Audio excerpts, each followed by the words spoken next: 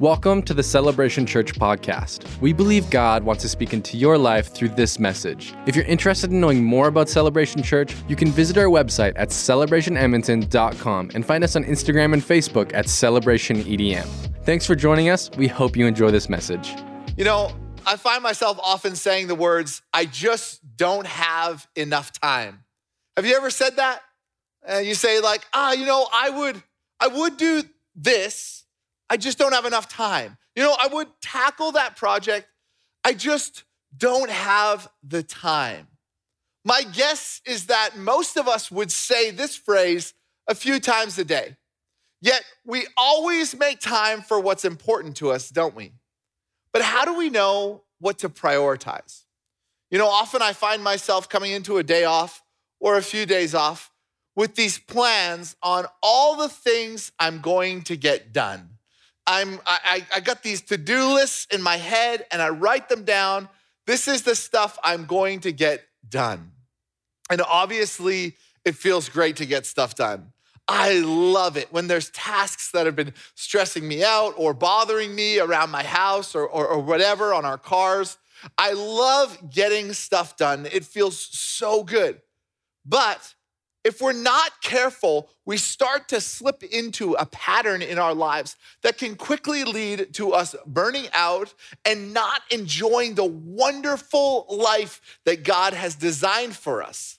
See, we were designed to be human beings, yet we often become human doings. We're just focused on what we're doing, not on who we are being. And I find that the lie that we buy into is, I don't have enough time to slow down. I don't have enough time to relax and focus on those things, on who I'm gonna be that day. I got so much stuff to do that day. We tell ourselves, I'll sleep when I'm dead, okay? I got stuff to do today. And what happens is, when we're doing nothing productive, like when we're not doing something, we're not doing something productive, it leaves us feeling vulnerable. And so the message I find that we pick up over time is that you are what you accomplish. You are what you accomplish. And you find yourself finding all your meaning in what you do. Your value becomes in what you do. And I find this, that when we're meeting someone, we often start our conversation and getting to know them by, what do you do, right? Hey, what do you do? I mean, it would be an awkward question to ask someone, hey, who are you? Like, if somebody asked me who I was, I'd be like, I need to talk to somebody else right now. I don't want to have this conversation. But it's funny that we're so focused on, what do you do? Yet there's so much more to us than what we do. And so, in this idea of, there's so much to do, it's kind of like, why bother resting at all? Life is so short. We got so much to get done. Why bother resting? Like, that seems like a waste of time. I don't know about you, but that's how I often feel, is rest feels like a waste of time. I want to read from you Matthew chapter 11, 28 to 30 this morning, or whenever you're taking this in. Jesus says, come to me, all who labor and are heavy laden. I will give you rest. Take my yoke upon you. Learn from me, for I am gentle and lowly in heart, and you will find rest for your souls. For my yoke is easy and my burden is light.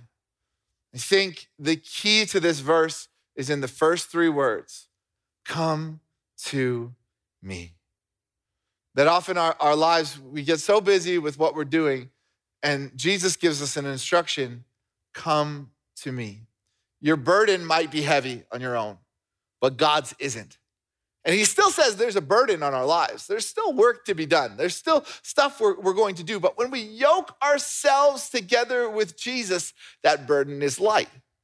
He doesn't promise us an easy life. He promises that when we are obedient to him by yoking ourselves together with him, we'll find that our burdens in life will actually become lighter.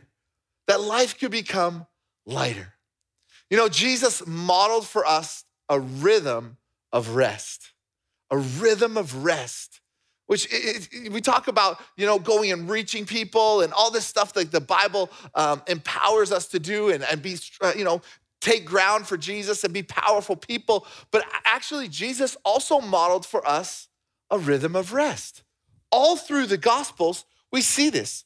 In Luke 5:16, I just want to point out a few examples. There's actually much more examples than this, but let me just point out some of the rhythms that Jesus showed us. Luke chapter 15, it says, Jesus often withdrew to lonely places to pray. He withdrew. He pulled away from people. And actually before this, in verses 12 to 15, if you read the scripture, Jesus goes and he heals a leper. And that's work to Jesus. Like that was his job. You're in my job. We go to our office or we go to our warehouse or we go to our shop or we go build houses, whatever we do, we go to our job 9 to 5. Jesus' job, he was around preaching, healing people and all that kind of stuff. So he goes and he does work and then he withdraws to recharge. And these crowds, they gather, they want to hear him speak. And Jesus does this, but then he goes and he withdraws. Again, Mark chapter 3, verse 7, Jesus withdrew with his disciples to the lake and a large crowd from Galilee followed. So again, right before this verse, Mark 3:7, Jesus does this miracle and then he withdraws again, but a large crowd follows him. An important thing to note here is that he's trying to withdraw, but people are not allowing him to do that. Jesus needed alone time, but people were not interested in giving Jesus what he needed. Can I tell you this? That as you start to strive after this idea of rest, this is the nature of people, is they're not going to give you what you need. You have to go and get it for yourself. And if that's the case for Jesus, I'm telling you, that's the case for your life as well. Sometimes we feel that the people in our lives should know what we need and just give it to us. Yet they don't give it to us sometimes, don't they? And that's why we must prioritize it for ourselves. Even Jesus, he was trying to get this rest. He was trying to withdraw. He knew he needed that, but people weren't willing to give that to him. I'll tell you what, if you have children, you know what I'm talking about right now. You need that rest. You need to withdraw at times, and you need to just sort of pull back a bit. Yet so often people are not willing to give that to you. And that's why you have to know that no one's gonna do this for you. You have to find a way to get this rest for yourself. You have to find a rhythm to work your life out to get the rest that Jesus tells us that we ought to have in our lives. Mark chapter 6:31 says, then because so many people were coming and going, they didn't even have a chance to eat. You ever have a day like that? You get to 3 o'clock and you say, I haven't eaten nothing today. I've been so busy. And he said to them, come with me by yourselves to a quiet place and get some rest. So the disciples, they didn't even have a chance to eat. So they had to pull away with Jesus and go find a place to get it for themselves. You have to choose it for yourself. No one's gonna choose it for you. I'll give you one last example here. Mark chapter 6:46. Jesus just feeds 5,000 people. And after leaving them, he went up on the mountainside to pray. Maybe that's how you feel today. Yesterday was Christmas. You feel like you just fed 5,000 people and it's time to get away. Don't be discouraged if you're tired. Even Jesus could get burnt out. But you have to choose rest, or I promise you, burnout will choose you. Either way, you're gonna have to stop. I prefer to choose it for myself and not have it forced upon me. Being fully human, Jesus knew he needed time to rest. And after all these major events in Jesus' life, he always took time to withdraw and to recharge. Can I just encourage you to make rest a priority in your life? And that we can actually find a rhythm of rest. Because often what happens is we feel ourselves getting so tired that it's time to take a break. And by then it's too late. We actually have to find a rhythm to work rest into our lives. The beautiful thing is God gives us a rhythm for rest in our lives. I want to read from you Genesis chapter 2. It says, thus the heavens and the earth were completed in all their vast array. And by the seventh day, God had finished the work that he had been doing. So on the seventh day, he rested from all his work. Then God blessed the seventh day. He made it holy because on it he rested from all the work of all the creating he had done. Is this the rhythm in your life? Is God's rhythm your rhythm? Or does something like this sound familiar to you? Work, work, work, work, work. Work, work, work, work, work, work. Vacation. Finally. Vacation. Work, work, work, work, work, work, work, work, work, work, work, work. Okay. Vacation. Vacation. Work, work, work, work, work, work, work. Okay. A little Saturday here, there to breathe for a second. I don't know about you, but that's often how my life feels. And this is why God modeled for us a Sabbath. He gave us this model of a Sabbath, a rhythm that we can work into our lives, the rhythm of a Sabbath. It goes, your life can go work, Sabbath, work, Sabbath, work, Sabbath. And instead of working for rest, you end up working from rest. You know, all work is good, but it needs the boundaries of a Sabbath. And you might be saying to me today, whenever you're watching this, Joel, Sabbath is weird, Sabbath is Old Testament, and Sabbath is no longer necessary.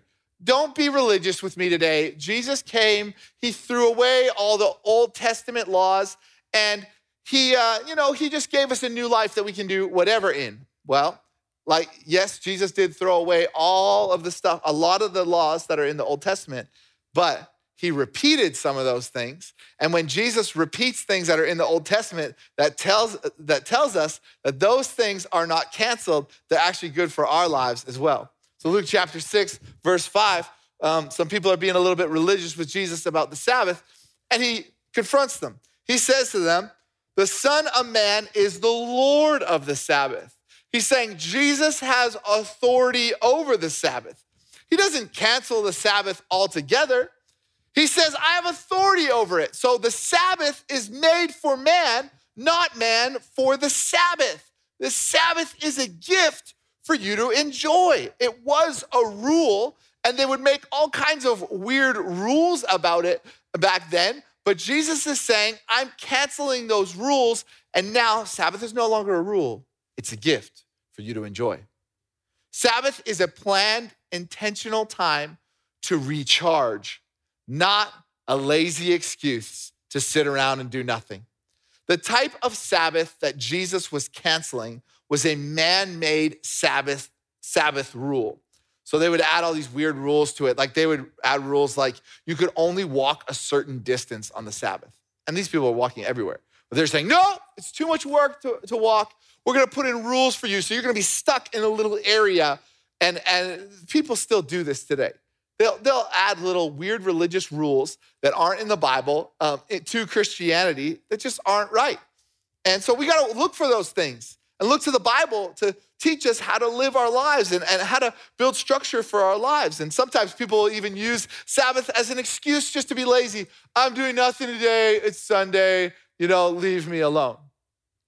Whether or not Sunday is recognized as a Christian Sabbath, God's instructions require us to observe a regular weekly break from work.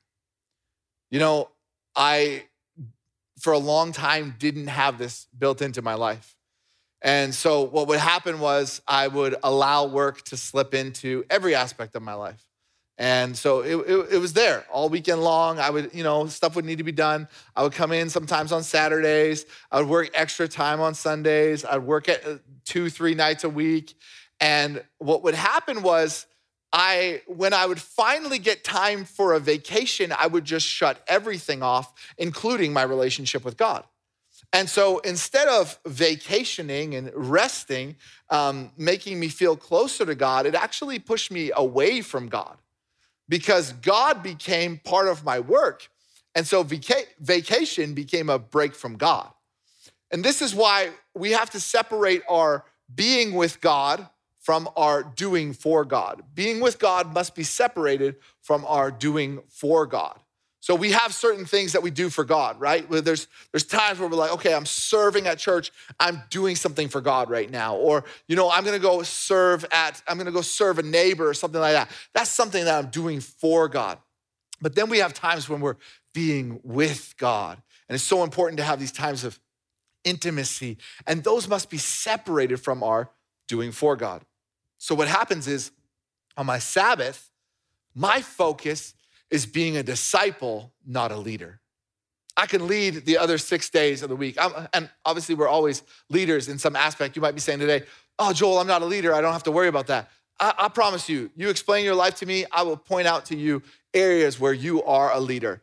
Everybody is a leader. And you know what? Just by the fact that you call yourself a Christian, you are a leader. And we're gonna lead this world into so many better things together. I promise you that. But Christians, we're all leaders. And so on Sabbath, we take a time to rest from all the leadership responsibilities and we become disciples. And we're always disciples. But on Sabbath, we're extra intentional about this. Leading is doing work for God. Discipleship is being with God. I'll explain it this way. I spent 15 years on the worship team at our church. I loved it. But my closest times to God, my times of the most intimacy, times where I would hear from him, were not actually on stage. Sometimes those times would come together. While I was doing something for God, I would also have a moment of being with God. But for the most part, being on stage was doing for God, but being off stage was the intimacy being with God. As we sort of begin to wrap up this idea, can I give you 4 characteristics of a Sabbath that will help you to sort of define what a Sabbath can look like for your life? 4 characteristics of a Sabbath. Number 1, stop. Stop all work, paid or unpaid. If it feels like work, don't do it. If your social media is connected to your work, get off it. Set boundaries in place to ensure that you fully stop on your Sabbath. What kind of boundaries do you have in place for your phone? Many of us don't have healthy boundaries with our phone. Our phone is allowed to distract us at all times. It's always in our pocket, pulling us away from beautiful moments in our lives. Recently I had such a great friend over. I just cherish this person, cherish this person so much. And I had him and his family over to our house. And I was so excited to see him. I hadn't seen him in about 2 or 3 months. And I was just pumped about this lunch we were going to have with this family. But what I noticed, I didn't even actually notice it. It just started happening as I was getting non-urgent text messages. And because I wasn't intentional about shutting my phone off when they got there, I was so busy that I just started answering these text messages that could totally wait until after he had left. And at one point in the middle of lunch, I realized I was doing this and was like, oh my gosh, I've been texting the whole time this person has been here. I grabbed my phone, I put it face down, out of reach, and just decided in that moment, I ain't touching you until they leave my house. You just sometimes have to intentionally stop. So, Sabbath, stop. Next thing you gotta do on a Sabbath is rest. What is restful to you? What's work to some is restful to others. This is why we don't have to be religious and add all these rules to the Sabbath, is that we just have to do what's restful to us. So hobbies, sports, hiking, baking, walks, naps, going on dates, playing. For me, I love, when I have the opportunity in the summer, I love mowing the lawn. For some people, this is work. They would never touch that on their Sabbath. For me, I love being surrounded by nature. I love the smell of the lawn being cut. I love putting my New Balance shoes on, getting my sunglasses on, and getting out there and mowing my lawn. It's restful to me. I enjoy it. It kind of takes me away from everything else that's happening in life. And I just get out there and I don't know, when I'm surrounded by nature, I just feel at peace and I just feel restful. And so I mow the lawn on my Sabbath. That's okay. That's why we don't make rules about it. You do what's restful to you. And Paul tells us in Hebrews chapter 4, this is such a great word from Paul. He says, therefore, since the promise of entering his rest still stands. He's telling the Hebrews, hey, there's a promise there that we have to enter his rest. And let us be careful that none of you have fallen short of it. Don't fall short of entering the rest that God's trying to give you. Later on in the verse, he says in 9 through 11, he says, therefore remains a Sabbath rest for the people of God. For anyone who enters God's rests from their works, just as God did, let us therefore make every effort to enter that rest. He says, make every effort you can. Let's get into this rest so that no one will perish. Wow, what strong language Paul uses here by following the example of disobedience. He's actually saying, if you don't rest, you're being disobedient. The important thing is that we do what's restful to us. It's not up to someone else to decide. Do what's restful to you. So stop, rest, and then delight. Delight. What I've found is that if you don't take moments to take delight in all that God has given you, you start to develop a spirit of ungratefulness. If your kids, it's all about disciplining your kids, or if it's all about how stressful work is, you don't actually take time to delight in those things, man, you start to really develop a spirit of ungratefulness. Even taking time to develop, to delight in your country, where you live. Yesterday we were at a Christmas concert, and the conductor was from Cuba, and she just started talking about how grateful she was for Canada. And I was like, yes, lady, like you are getting me in the Christmas spirit. She's talking about how before coming here, the worst she had experienced was -5, and she thought that was cold, and how cold it is here, but she wasn't complaining about it. She was talking about how even though it's freezing cold here, somehow it still feels warm by the people. And so just taking delight in our country. For every moment we complain about the cold, somebody else is complaining about the heat and the geckos and the bugs and the snakes that they have in their, hot areas. So take time to delight in your country. I had a friend move here recently from Vancouver. And one of the first things he pointed out, he always talked about how it's so sunny in Edmonton. There's always so much sun. And he helped me. This guy really helped me to appreciate Edmonton so much. What a great place to live. He said, it's so sunny here. You need people like that help you delight. Whatever it is, if it's delighting in people, if it's delighting in places, if it's delighting in things, if it's delighting in donuts, delighting in the Italian center, going there, getting that sandwich with that nice spicy meat and sauce on it. Oh, delighting in a body of water, delighting in wonderful coffee or tea or whatever it is. Lately, as we've found more rest in our lives, I've started cooking a little bit more, and we've been cooking this. I don't know about you, but I'm one of those people who hates tomatoes. You give me a tomato on something, I pick it out. We go to Olive Garden, I pick around the tomatoes in the salad. I hate tomatoes. I won't let these weird things touch my mouth. I'm just like a tomato hater. Couldn't stand them. But lately, my wife has been buying these baby heirloom tomatoes, and on our time off, because we're slowed down, we have less to do on that time off. I just started cooking these tomatoes, and I made this thing called melted baby tomatoes. Oh, even the name is beautiful, melted baby tomatoes. And you pop those things in your mouth, and it's like the whole world slows down as you take in this beautiful melted baby tomato. I often used to think, God, why would you make these disgusting tomatoes? Are they just for ketchup? Is that why they're here, God? But now just trying something new. I'm delighting in what God has made. It's beautiful if you slow down and start to enjoy and delight in all God's given us. Sometimes in the winter, it can be a long season of not seeing green. I'm not talking about money. I'm talking about, outside and, it's just seeing the beautiful, lush green, everything like we have in summer. So what we'll do is we'll go to the greenhouse and we'll go just take some time, walk around the greenhouse and delight in those plants. You might need to be intentional about exactly what you do on those days to make sure you have moments where you delight. You might even have to be intentional about who is in your life on those days. But I would say on a Sabbath, make sure you take time to delight.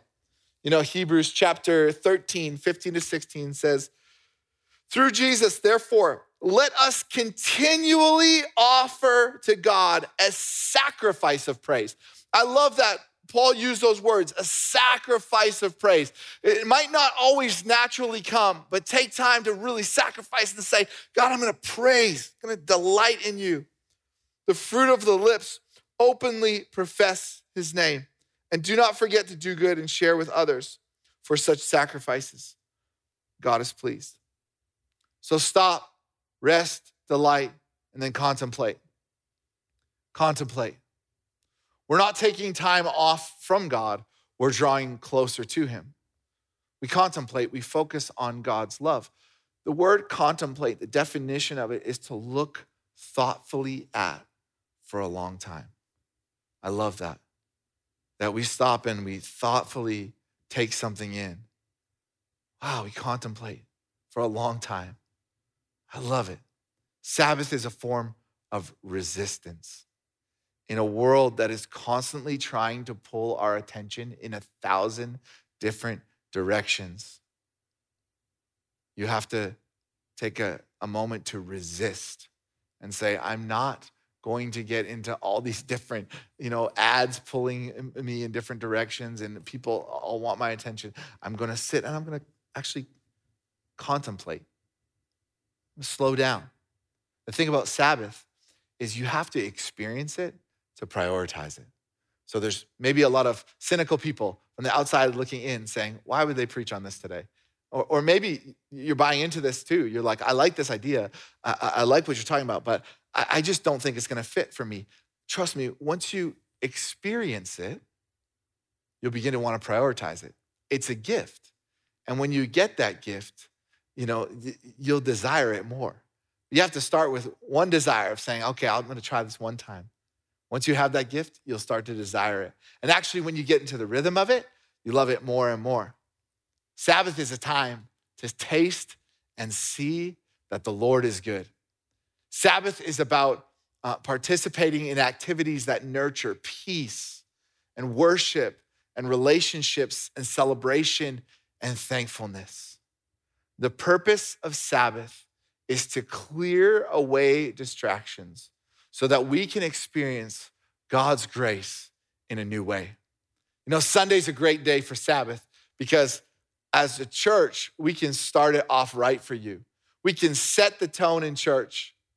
And then if you feel like it, you can just stay out of the house. If you feel like you need to keep this mode going and you need to stay away from your house and work, go out and go from here and go do something that helps you enjoy the day more, whatever you need to do. But Sunday can help you in your Sabbath by starting your day off right. I love this quote by St. Augustine. He says, you have made us for yourself, and our heart is restless until we rest in you. Have you ever felt like that? You feel restless. But when you find real rest in God, man, we can find real rest that way when we rest in him. This is my promise to you, is that Sabbath will not ruin your life. You're thinking, I have so much to do. How can I stop? It's not possible. It will not ruin your life. Here's what it's gonna do. It's gonna make all other 6 days actually way better. We actually have to believe that what God has for us is enough and that withdrawing is actually healthy. That whatever it looks like for you in your life, that when you withdraw, it is a healthy thing. I have the beautiful privilege of writing a lot of sermons, and a ton of the time is spent at a coffee shop or in my office where I'm focused. I'm reading different commentaries. I'm reading different books. I'm reading my Bible, obviously. I'm reading sometimes articles, whatever. I'm reading these things and I'm working away on this message, and it's a bit of a grind trying to get it right. And I don't know how much of these messages people remember. I know that a lot of it we just forget over time. But the things that people come up to me the most on is stuff that, like, when people come and they text me and they encourage me and they say, this was like game changer for me. When you said that, I applied it this way, or when you said that, it really made me feel like it made me come alive, or I wrote this down. It was the background on my phone for a while, whatever.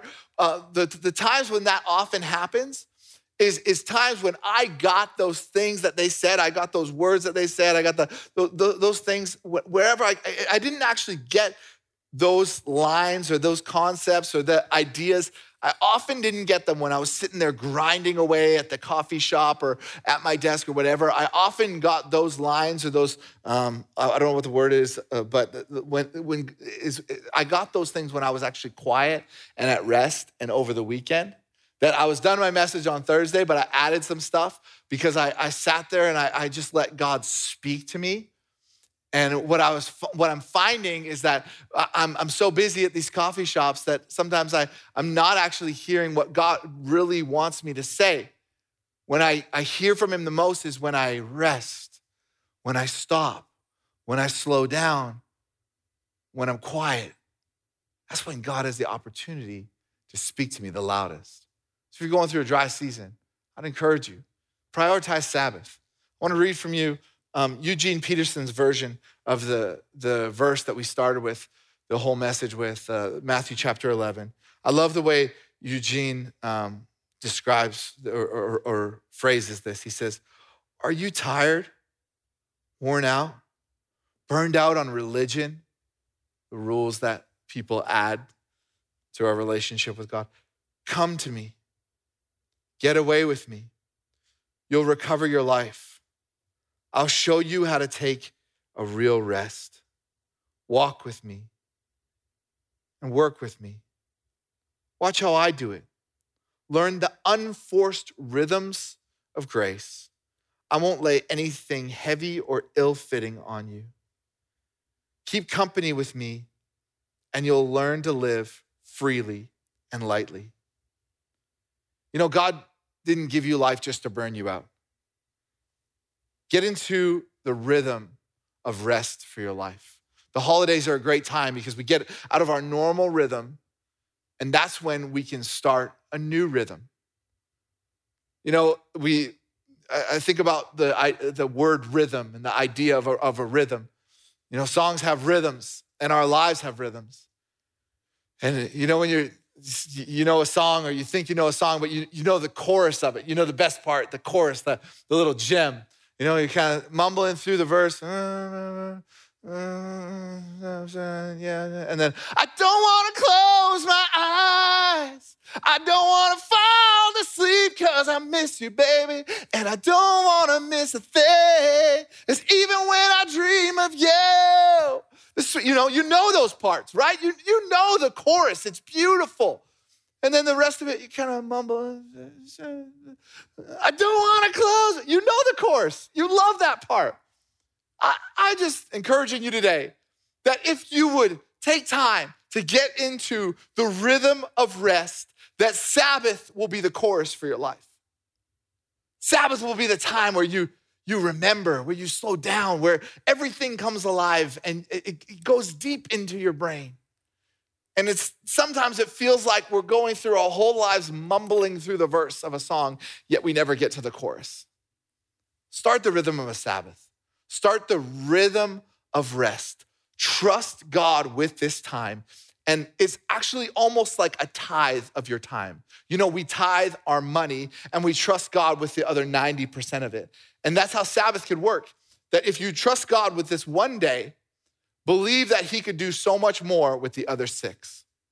You know, as we close this sermon today, I felt like God put on my heart to specifically talk to fathers of young children. That's what I am. I'm a father of young children. And I just felt that all over this, that God said, stop for a second. And obviously this message is for everyone, but stop and talk to fathers of young children. Dads, your kids will notice a deficit of time with you way more than they will notice a deficit of money. And sometimes we get so focused on making sure we take care of our families on the money and the quality of life side of things when all they really want from us is our time. We can be so set on ensuring our families have a certain quality of life and that we drive certain cars and we live in certain neighborhoods when what they really need from us is for us to be there and present with them. And so maybe you might need to make some adjustments in order to make that happen. I just want to promise you that when you do that, the payoff will be massive. Can I pray for you? God, thank you so much for this wonderful life you've given us. Thank you for our families. Thank you for our friends. God, thank you for people who have such wonderful friends that we get to Sabbath with. God, I just thank you for this country. Thank you for everything you've given us. God, would you bless it? And would you encourage us that what the work you've done in our hearts today, God, would you seal it now? I just pray that that would be sealed in our hearts and that we would just continually run after you. In Jesus' mighty name, amen. Thanks for listening with us today. If you enjoyed it, check out more messages like this at celebrationedmonton.com or on the Celebration Church mobile app. If you'd like to partner with us financially, you can give on our website at celebrationedmonton.com. Come back next week to hear another great message.